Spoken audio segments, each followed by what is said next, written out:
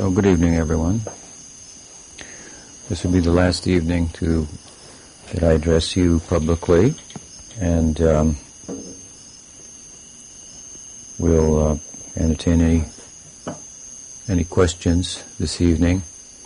It's been I'll be here a couple more days still. It's been a very enlivening visit to Madhuvan, and I'm very much indebted to all of you for your enthusiasm and interest in Gaudiya Vaishnavism in general, and what we're doing here, as well as our other ashrams, but here in particular, where you all are, and are becoming gradually more familiar with what the scope of such projects are and how you can play a role in such important seva. I'm going to set aside tomorrow, for the most part, talking with devotees individually. If anyone wants to speak with me, I'll make myself available for most of the day.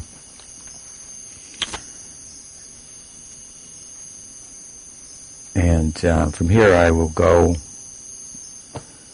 on Saturday to Audarya, where I'll spend a month, and with a short weekend to Portland, to the Bhakti shop and all of our dear devotees there, to visit with them, and as I said, then returning to Audarya, and for the most part I'll be there in preparation for the Gaur Purnim. Some of you might be there for that. I guess Ratna will be there for sure. Maybe Gaur Narayan will be there too. But there'll be, surely, a robust Gaur Purnim celebration here, as well as there should be at the feet of Shishi Dauji Gopal. Shishi Dauji Gopal ki jai. And just to continue on with my schedule for your information, those of you who are wondering or don't know, from there I'll go to Saragrahi for six weeks to 2 months, undetermined yet which of the two, after which, if it's 6 weeks, I may return here. If it's 2 months, I'll definitely return here. That means I'll be here either the middle of May or the 1st of June for another 2 months. Then I'll return to Audarya, go to Poland, stay at Audarya, return to Audarya for a few months, go to Saragrahi for another 6 weeks or 2 months, and then come back here for 3 or 4 months. I'm finally, after all these years, starting to get a schedule that's reliable and can be planned in advance. That's comforting. So, most of you who are here will continue to be here. I think Maharaj will be leaving, coming to Saragrahi after Gaur Purnim.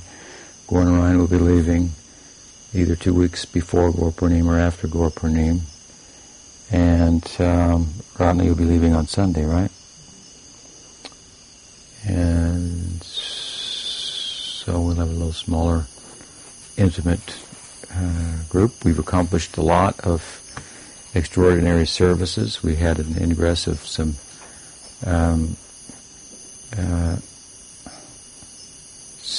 addition, I should say, to our group here of some serious devotees in the form of Namruchi and Sanatan. And we're very fond of, and we also, for Madhuvan, have a strong participation now of Gurnishta and Vrindaranya, although they're not here at the moment. They're committed to being here at least 6 or 8 months of the year, so we need that kind of depth and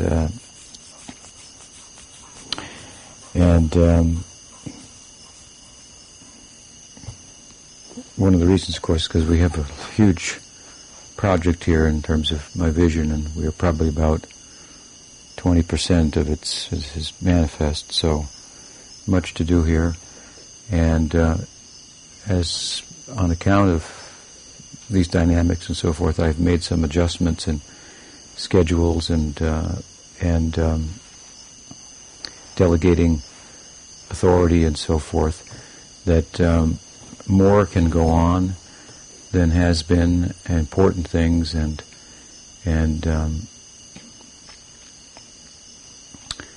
everything can go on more efficiently as well, with more manpower and some capable devotees who have some ability to take responsibility and management and so forth. So we're happy about that. Seems to be Daoji Gopal is supplying some more resources to help us go to the next level. So about the details of that, I'll talk to you individually and so forth. And you're a little aware there's been some changes. Sanatana's been involved in some management that he wasn't previously. Adarya Leela's involved now in a number of things that he never had time to attend to, that are pressing and important, and of course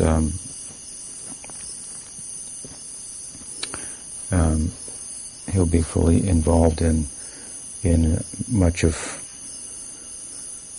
what's needed to be done here, and his experience and practical wisdom and time spent here will continue to draw from and take advantage of, even while he may be spending some time, like now we're going to lawyers and we're dealing with municipality and trying to set up our corporate status in such a way that we have a kind of a foundation for the expansion that we want to do. And he'll be working with other special projects, and it'll certainly be a spiritual inspiration to all the devotees. But anyway, the details of that I'll discuss with you individually tomorrow. So anyway, I'm very happy with my visit here, extremely happy, and with all the devotees. We've all grown in this time, and you've been a great inspiration to me. There have been some struggles, some injuries, physical and mental, and opportunities to grow and serve, and at least as of today, everyone seems to have risen to the occasion. So I'm very proud of all of you. Love you all. I'm very, very happy with your participation here. So, besides these kind of details, I want to remind you that we're going to ask for questions, as I said, but there are some other developments as well. One in particular that is important with regard to sadhusanga, and that is that the Tattva Vivek, that is our forum for philosophical discussion, that went dormant with the flowering of, if you will, you can call it that, of Facebook amongst the devotee community. I myself tried to participate there, but I had to sign out for the most part. And although we have a page there, Sri Chaitanya Sangha, it doesn't lend itself to the same kind of in-depth philosophical discussions that we, for years, entered into on the Tattva Vivek. So the Tattva Vivek is active again now by way of new posts and my participation as well, so you can see me there, answering questions, discussing issues, and so forth. And it's very easy to sign up. I think you have to just write to Gurnishta if you haven't, and you can log in there, and there's always some conversations going. There's 3 or 4 going on right now. So you have, all of you, scheduled services and so forth, for the most part, and you have free time. And how you use your free time is very important. This is what free time is really for the Tattva Vivek, for reading, for practicing the mridanga, the harmonium, for discussing philosophy with other devotees, and some personal emails and not too much Facebook, I guess. It's very, anyway, I find it a very kind of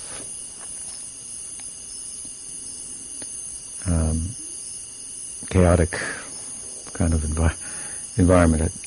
Although I know Mars is active there and does some preaching, and there may be a place for that.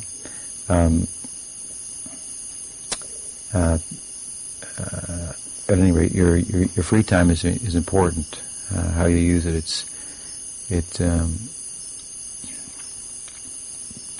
it's your fun time, and hopefully you'll be engaged in your service in such a way that your fun will be to hear, to chant, it is to come right here and sit and play the mridanga harmonium and chant the holy name before the Lord, or to say discuss with other devotees, take rest that may be necessary, and some correspondence, some socializing with friends and connections and so forth as the internet provides us the opportunity, but not to the point that it enters into what Rupa Goswami has described as prajalpo. There's all kinds of jalpa. Prajalpo is one. We'd have to give this kind of another name, I guess, electronic prajalpa or something, and the internet very much fosters that. So that's pretty much what I'm kind of cautioning against, because so much of what you might have gathered up, enthusiasm and so forth, can very easily go out the door of your mouth or these days your fingertips on the keyboard. And Rupa Goswami has mentioned this type of idle conversation, if you will, as being a deterrent to bhakti. Prajalpo niyama janasanga niyamagus janasangas charolyam cha sadvir bhakti vinashati. Bhakti can't be destroyed, not much as it's mentioned in the Gita in the 2nd chapter. What does Krishna say there? Gaur? Oh, you know it? What is it? Yes, he's a scholar. Neha vikramanashvasti pratyavayana vidyate svalpam apiyasya dharmasya trayate mahato vaya. Bhakti is mentioned there in the 2nd chapter, and with regard to its not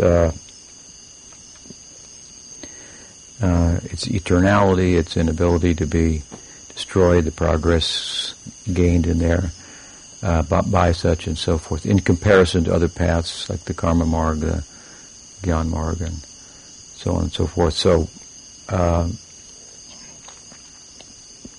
in that sense, it can't be destroyed, but our practice of bhakti will be derailed to some extent or affected adversely by this type of idle conversation. While Rupa Goswami has emphasized this, Chaitanya Dev himself also stressed this in the few words that he personally voiced to Raghunath Das Goswami, who twice requested that Swarup Damodar, under whose care he was, the Raghu of Swarup, as the Gaudiyas affectionately refer to him, twice requested of Swarup Damodar, Mahaprabhu's secretary, that if I could hear a couple of things, a sentence or two, some instruction directly from Chaitanya Mahaprabhu, I would be very much pleased. And Mahaprabhu told Swarup Damodar twice, you can speak to him, that's sufficient. First time, I think, second time, he said, more or less, he doesn't get it. You can tell him more than I can. You know more than I can, than I do. I'm not cheating him by putting him under you. Krishna doesn't cheat us by putting us under the shelter of the Guru, who by some estimations is an impediment, an unnecessary go-between, in between God and ourselves. This is not the real proper understanding of the Guru. In the case of Mahaprabhu, of course, Swarup Damodar did know more than him. Mahaprabhu was Krishna trying to understand Radha Bhav, and Swarup Damodar is the Lalita Sakhi who knows that Bhav very well and helped to teach it to Chaitanya Mahaprabhu. So he wasn't just flattering him.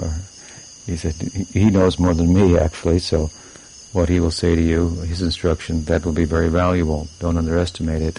And again, the general principle holds true that we are not we're not being distanced from Krishna by being placed under the Guru, under the Vaishnav Das Anudas.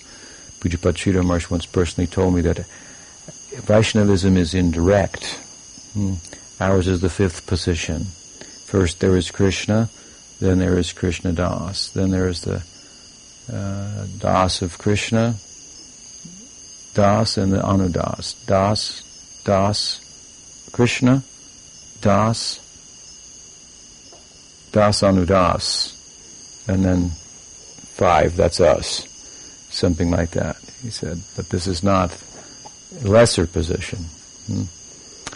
This is the nature of bhakti, especially the rag bhakti, is to follow in the wake of a dear one, one of Krishna's dear ones, in the wake of their love. And to put more emphasis on that than on Krishna.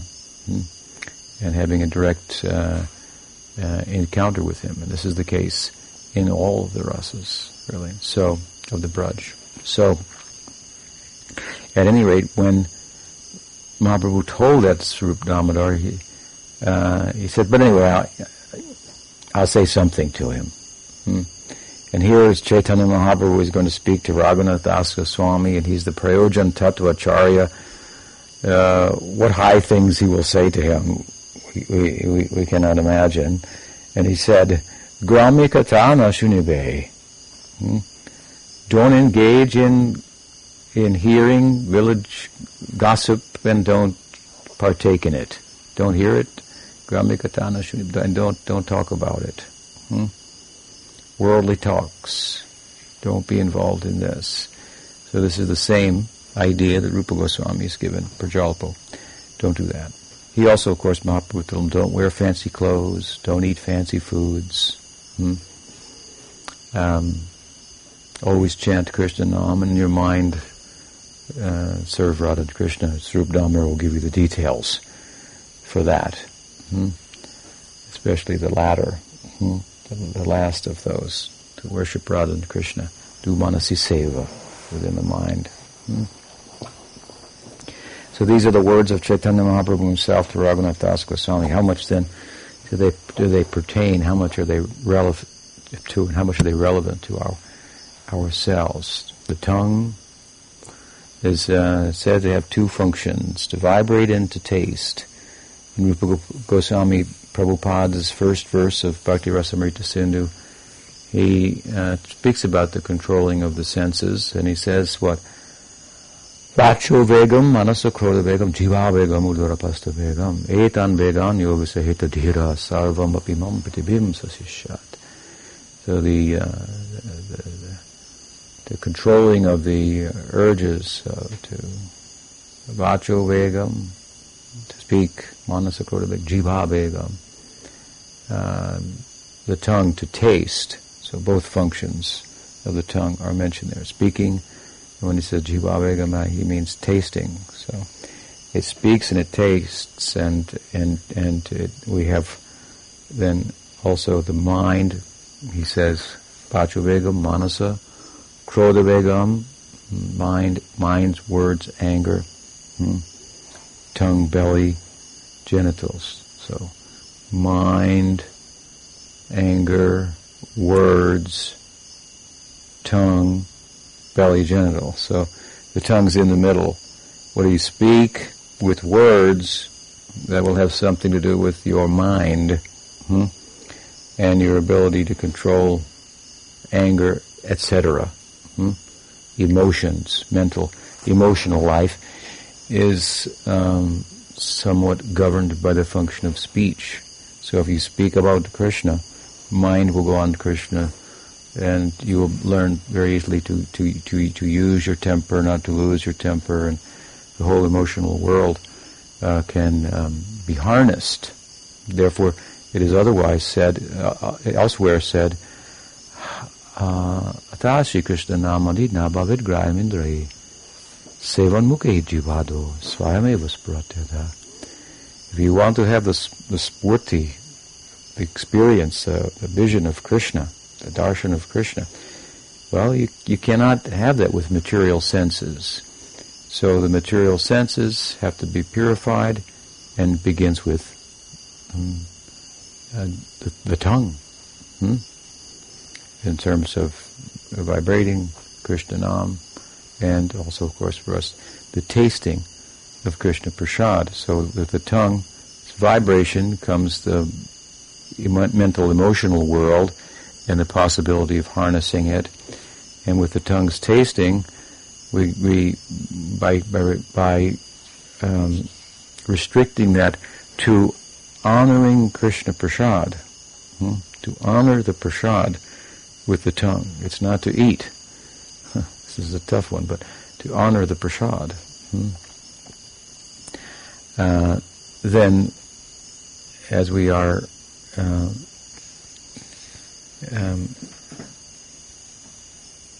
become more adept at that, we'll find that this lower side, the belly and the genitals, are connected in some way to the tongue as in its tasting capacity, and they'll more readily come under control. So, careful what you say, careful what you eat. You are what you eat, and what you say is what you'll think about. And that's why when you speak about Christian preaching, you think about it, especially when you're preaching about Krishna and you can't quite answer a question that somebody asked. Then you want to go back and think about it and read the books and find the answer and so forth. It has great potential to consume the mind. And if you hear, yourself speaking Krishna conscious philosophy, it's much more difficult not to practice it yourself, not to apply it to yourself. Whereas if you hear someone else talking about it, it's one thing, but when you hear yourself, you think, I'm saying this, I have to do this also. And of course that will give more power to whatever speech about Krishna we do partake in. So there's my lesson on Facebook. Electronic prajalpa. There's great potential for that there. It's basically a prajalpa place.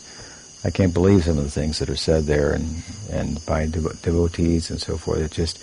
It's very telling and very informative in a sense. We were very young. I was when I joined Prabhupada, and he used to speak about really about the religious climate of India and the various different sects and deviations and partial devotees and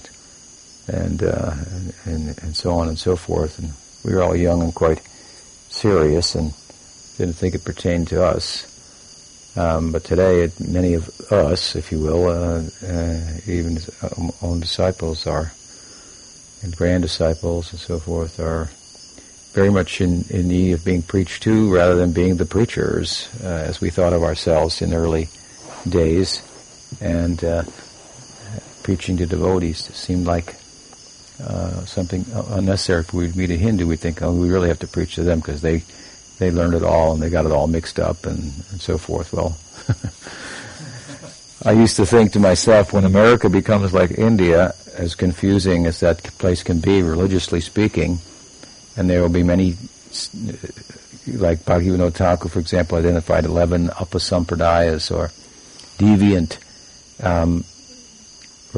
representations of Chaitanya Mahaprabhu, groups that connected themselves with the teaching of Chaitanya Mahaprabhu that were heterodox from the in relation to what became the orthodox position of Gaudiya Vaishnavism, espoused by Rupa Goswami, enshrined in Chaitanya Charitamrita. This is the orthodox idea. So there are many different sects, Aul, Baul, Prakrita Sahajya, Gauranga Nagari, and so forth. Now you have people on the Facebook and learned people and saying, hey, this Chaitanya tradition is actually pretty broad, and there's a lot of different types of people. That why only this, Rupa Goswami line, or, the Sahajyas are also followers of Chaitanya. They have a different idea about it, slightly, and it's not bad. And so, and other things, of course. You have your Ritvik Bod, that's a new one, and then any number of them out there, and some of them, of course, not even philosophical, just distracted. Many, many distracted devotees.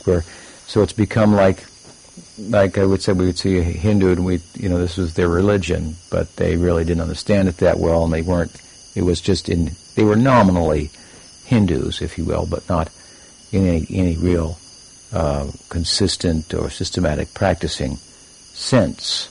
So we have many, many Vaishnavas like this, Gaudiya Vaishnavas, all over the world, but a lot of them, as I say, in North America that weren't there before. And I had thought to myself years ago, well, there'll be a time when America will become kind of like India, and we'll only be preaching to other devotees. And it's not quite like that, but there's a lot of work to be done there.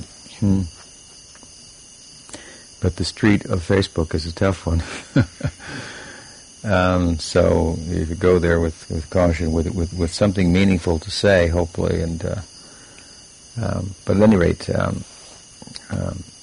use your time wisely.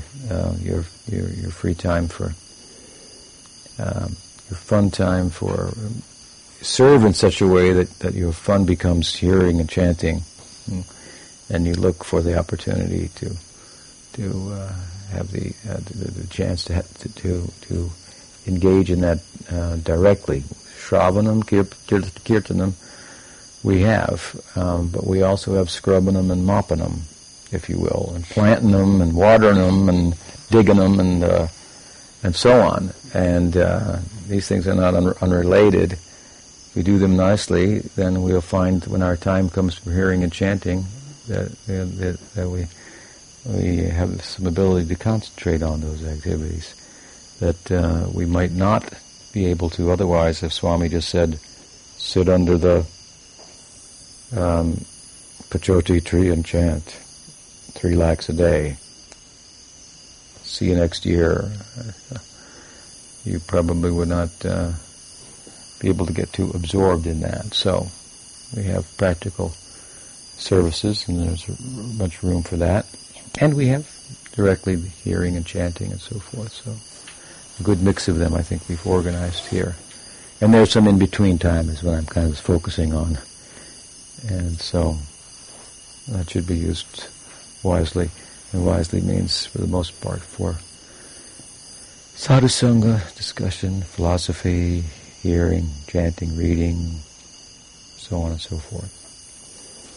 So, any questions about anything?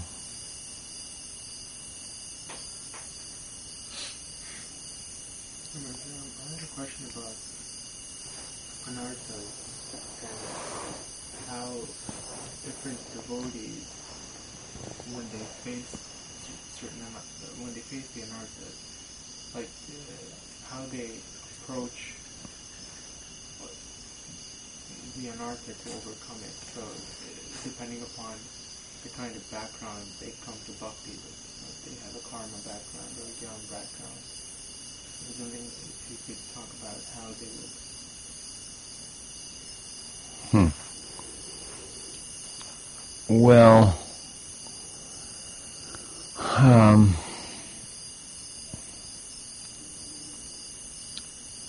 certainly. What is that up there? String or something. Looks like a string. Yeah, the lamp was through that before. No, on top of the beam. Is that a beehive up there or something? Follow the post straight up. This square thing? Yeah. It's a piece of wood. Huh? Okay. devotees come from different backgrounds. And there's different ways to think about that. We hear in the Gita that 4 types of pious people come to bhakti. Those interested in economic development, those interested in getting free from distress, those who are seekers, and those who are in knowledge. They'll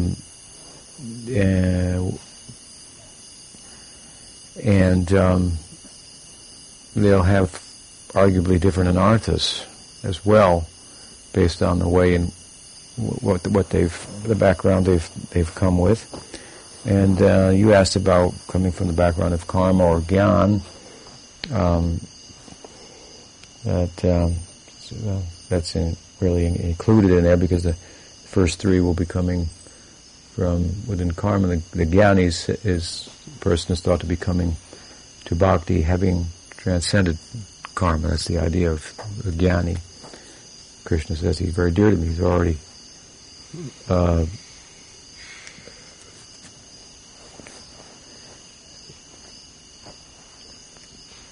transcended the dharma marg, the karma marg. So the anarthas will be different, for that matter. You find in Jaiva Dharma 2 devotees, Vijay Kumar and Brajanath, and one of them is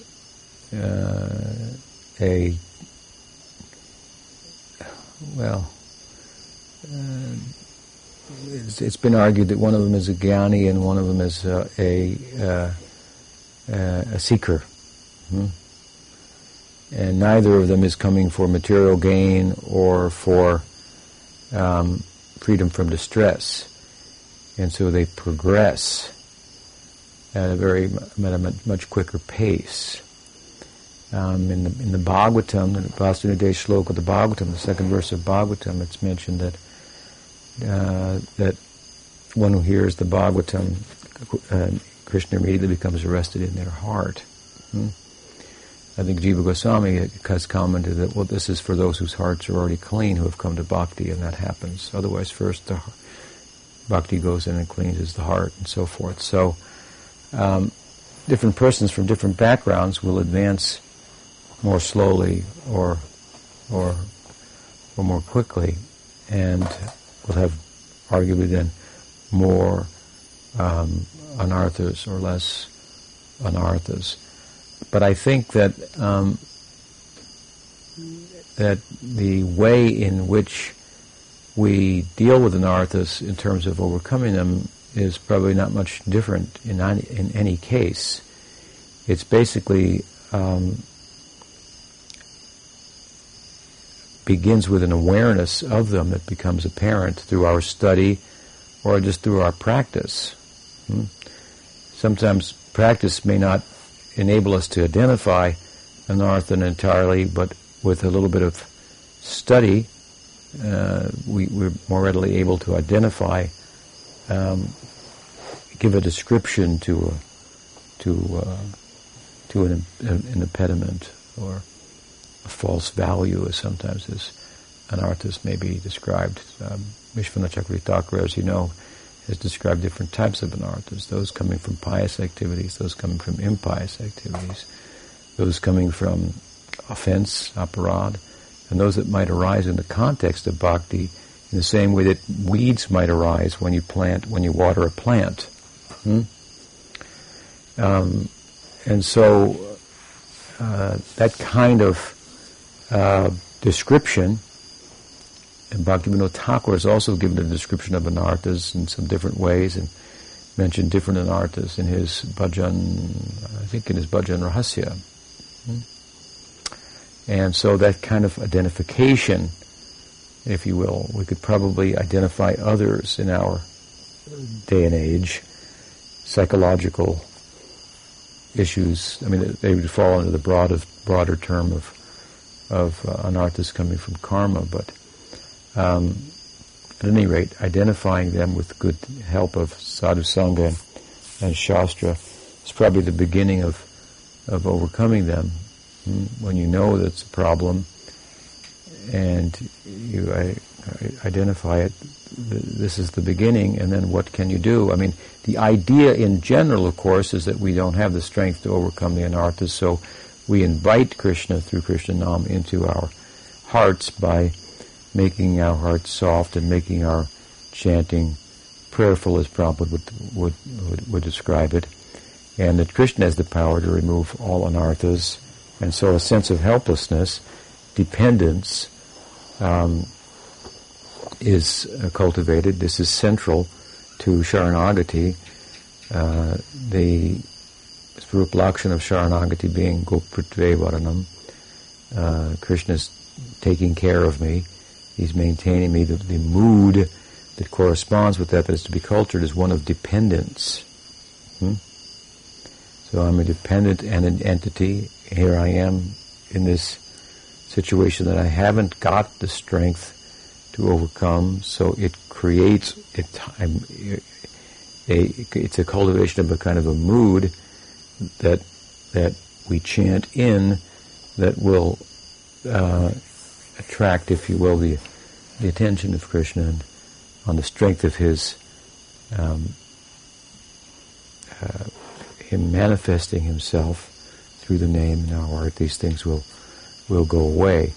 So I don't think the approach is necessarily different for anyone, regardless of their background, but the number of types of anarthas will be different for different persons. Generally, this is our yoga.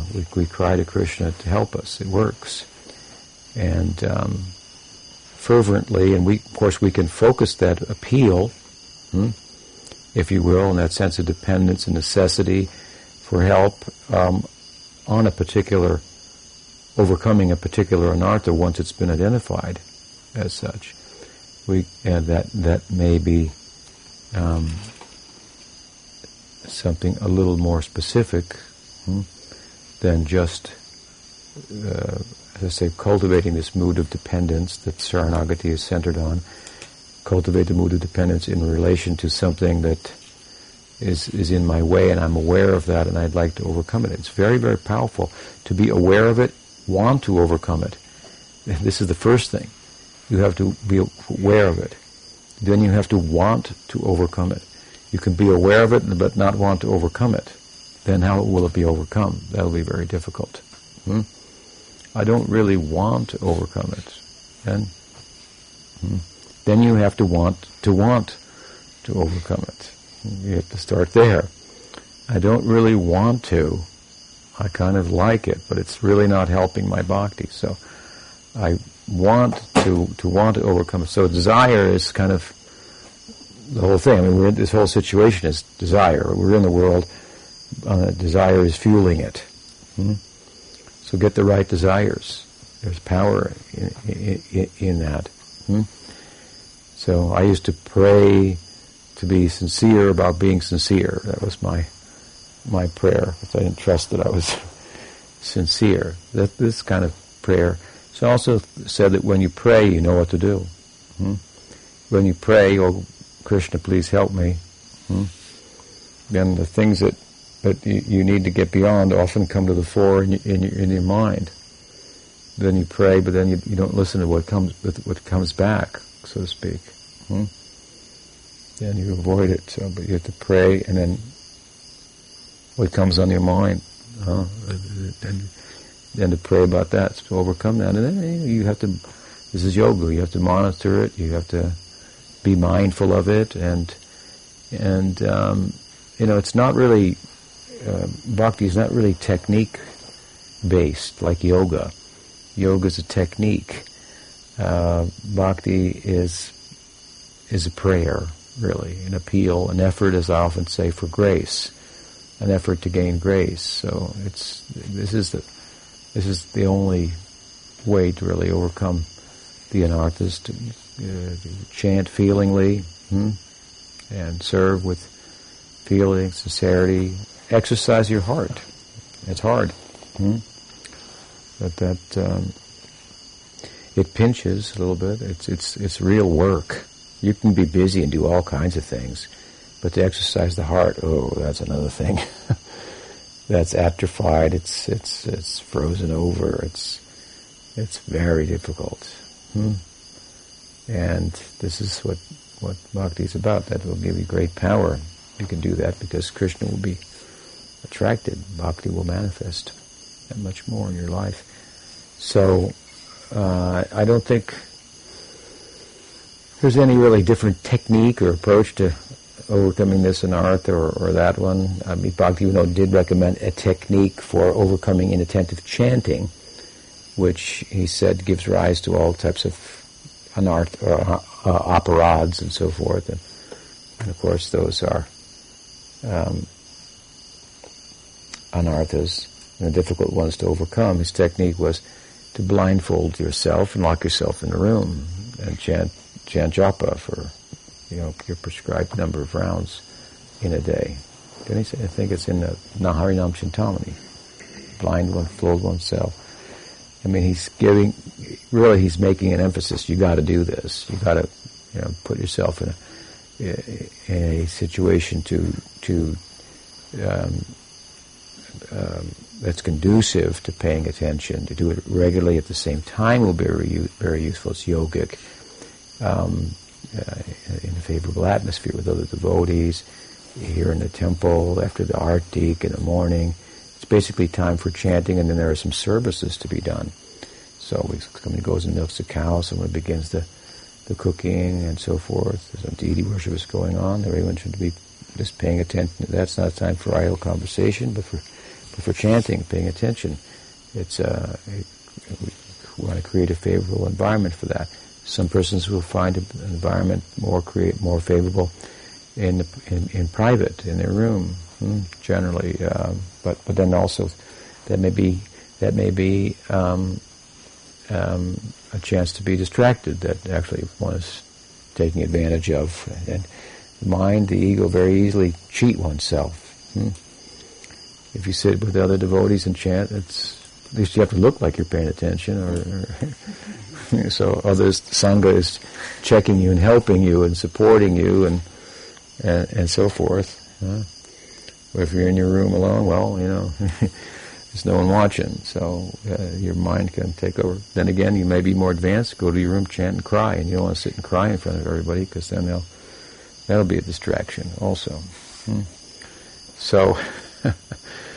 So it depends, and you have to be, there's no solution beyond being honest with oneself, and the Sangha is just supposed to try to make us honest, and it kind of corner us and make it difficult. We're a community of devotees helping one another, and one day one will be weak and we'll help that one, the other day the one who is helping will be weak and that one will be strong and will help. So it's a support system. We're not enemies here, we're not competing with one another either for attention or for we're competing with one another to serve Krishna, with the hopes that if I can conduct myself in such a way that someone will do more service than me, then I'm successful. I've won the competition. In other words, it's not a competition that I'll be in the front and I'll be noticed, but we will compete to serve, and there's no losers. If I compete with you to serve and you serve better, then I'm happy. You served more as a result of that. I tried my best, and so did you, something like that. So this is you have to kind of understand a little bit the idea of the sadhu sangha, and then there's huge advantage to that, great strengths in that. I mean, we tend to see only the what appears to be the downside, different persons' idiosyncrasies and cultural backgrounds that are different than mine and so forth. But the more we can really understand the idea and collectively understand it, and then it becomes a strength that transcends all those different idiosyncrasies. Who's in charge? Who's not in charge? I mean, this has nothing to do with what we're doing here on a higher level.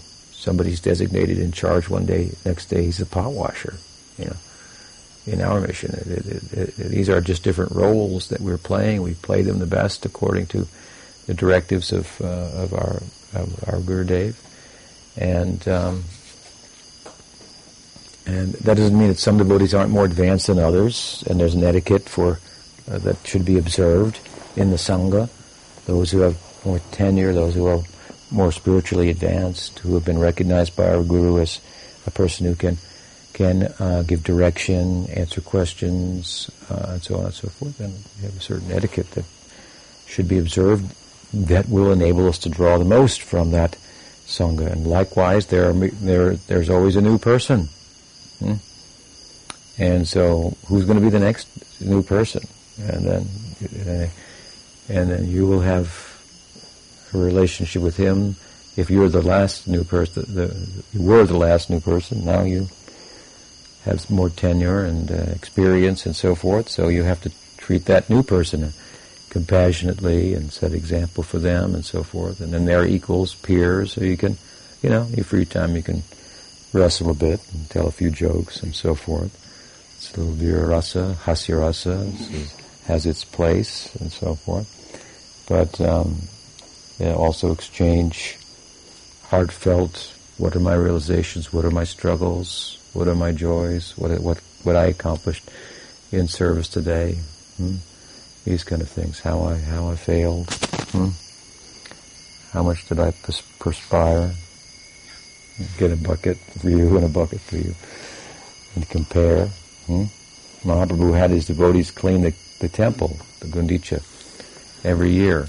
And after it was finished, he would have everyone line up with a bucket of all the dirt and dust, sticks and stones that they had collected in the temple.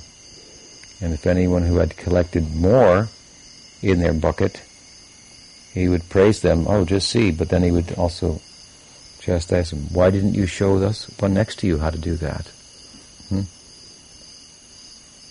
What's wrong with you? He blamed that person. His bucket is empty, yours is full. Why didn't you show him? So this is such a nice point, such a nice statement that gives a real sense of the spirit of sadhu sangha. So anyway, this is how to overcome anarthas for everybody. And you can share your heart about anarthas with other devotees and ask them if they think they have overcome any particular anartha and how that they perceived that happened for them and so forth. But for the most part, it's a result of inviting from up, making the heart an inviting atmosphere for Krishna Nam to manifest. We say Krishna comes in the heart as the name takes the form of a sweeper and enters the heart. There's no better way to overcome anarthas than by chanting. How will you overcome namaparad? By chanting. Chanting sincerely and then thinking about it, being mindful. So I don't think there's necessarily a different method for different persons with different backgrounds. Am I answering your question at all? Am I addressing? Is there anything that comes up when I answer like this that you'd like to further inquire about that I might not have touched on? Could be helpful to you? No. Okay. What else? Yes. When you deal with correct fanatical people, it's such a dangerous thing, fanaticism. You just do anything in the name of serving Prabhupada, steal and mystify it, and that kind of thing. How would you help correct that? And also, where do you draw the line on it? What's just dedication and what's fanaticism? Well, the best way to deal with fanaticism, religious fanaticism, fundamentalism, if you will, or, well, let's say religious fanaticism, Gaudiya fanaticism, is to set a different example. So there's a saying of Mahatma Gandhi that's very powerful. He says, be the change that you want to see in others. So religious fanaticism is not very attractive, and it's not making people happy. People who use religion in a fanatical way as a psychological, really, dysfunction,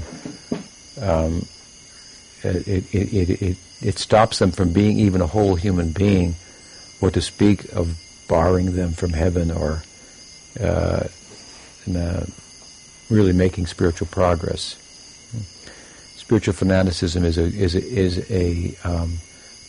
very it's a vermiculture for aparad. It's like really rich soil for growing, for developing, committing offenses. So, in the one sense, then, depending on your strength, you might do best by avoiding it. And by avoiding it, as far as possible, you do kind of set a different example, that you're not going to go there, you're not going to participate in that, and so forth. And you, at the same time, you carry on, conduct yourself within Gaudiya Vaishnavism in terms of your sadhana and your sangha, and you set a better example. So again, we're back to that. I would say that will also give you the most power if the opportunity arises to speak out against it, as much as you're setting a different example yourself. And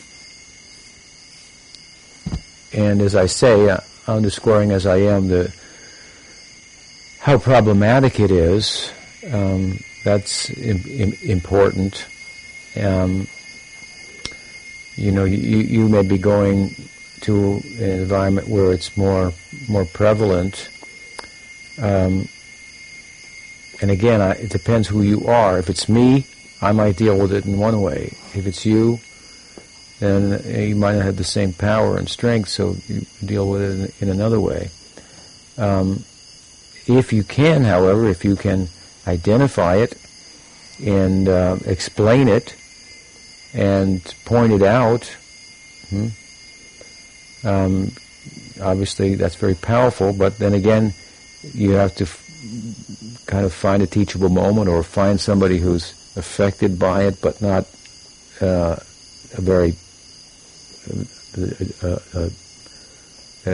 generator of it, a source of it, so to speak. Maybe people who are touched by it, like in that community where your parents live, and then there are people that are like generating it. So you gravitate towards maybe those who are influenced by it, who in your case, they like you. You're a child of the community.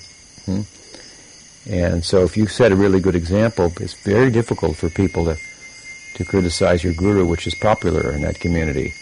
It's very difficult because they see you doing all this. He's chanting its rounds, it's the things that they think are important, we also do, but we do more. So when they see you doing the things that they think are important, it's harder for them to criticize. When somebody you know and like and care about and so forth joins another group that you don't like, it's a way in which you might start to like the group. As long as the group doesn't turn you into something that's obviously very undesirable, and that's always the theory, but it might not be the truth. So again, we're back to your example. So I say that the best way is by setting a different example, by avoiding it, and depending on your strength and your ability to understand it and preach about it, you can articulate, explain, preach what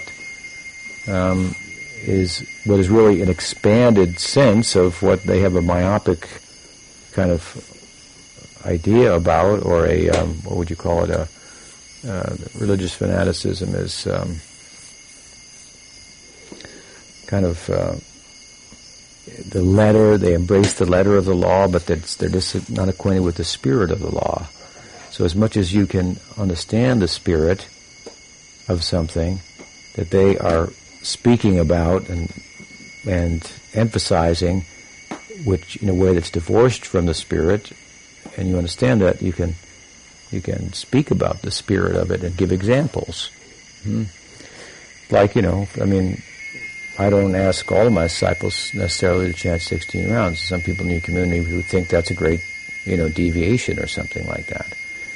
Because they understand the letter of the law, but they don't understand the spirit of the law. So if you understand the spirit of the law, and you find some, at least slightly teachable moment in someone, then you have a chance to advance the cause of the deeper sensibility as to what the teachings are about.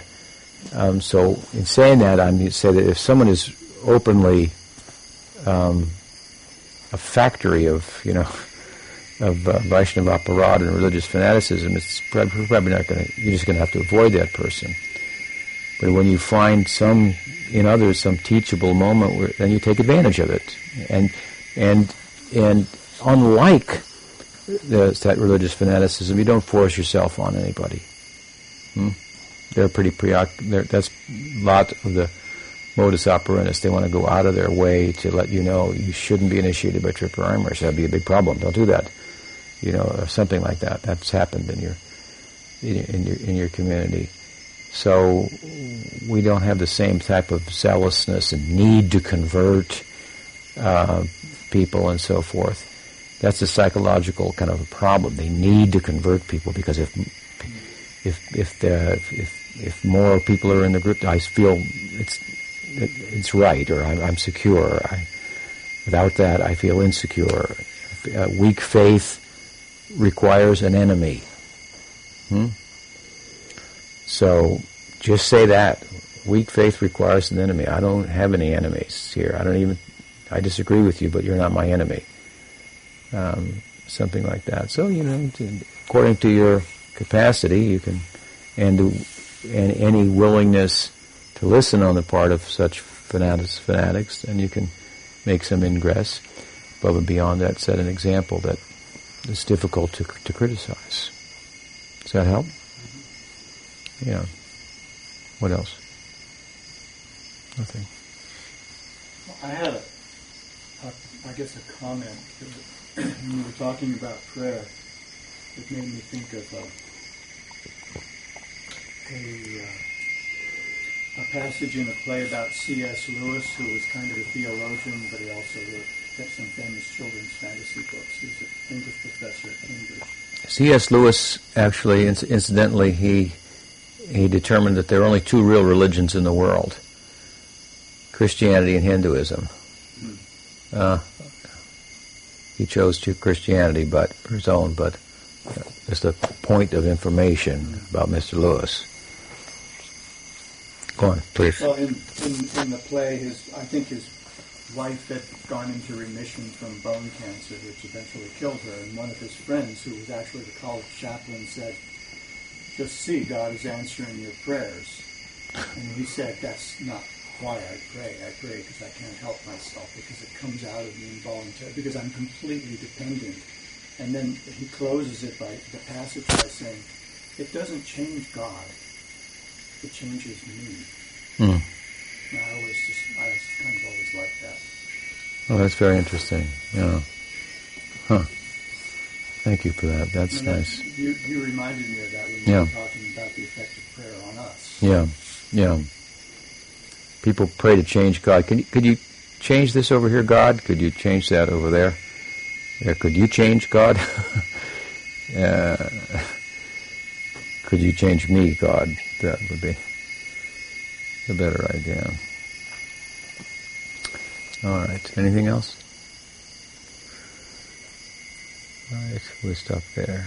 Sri Dauji Gopal ki jai, Madhuvan ki jai, Gaur Bhakta Vrinda ki jai, Gaur Premananda.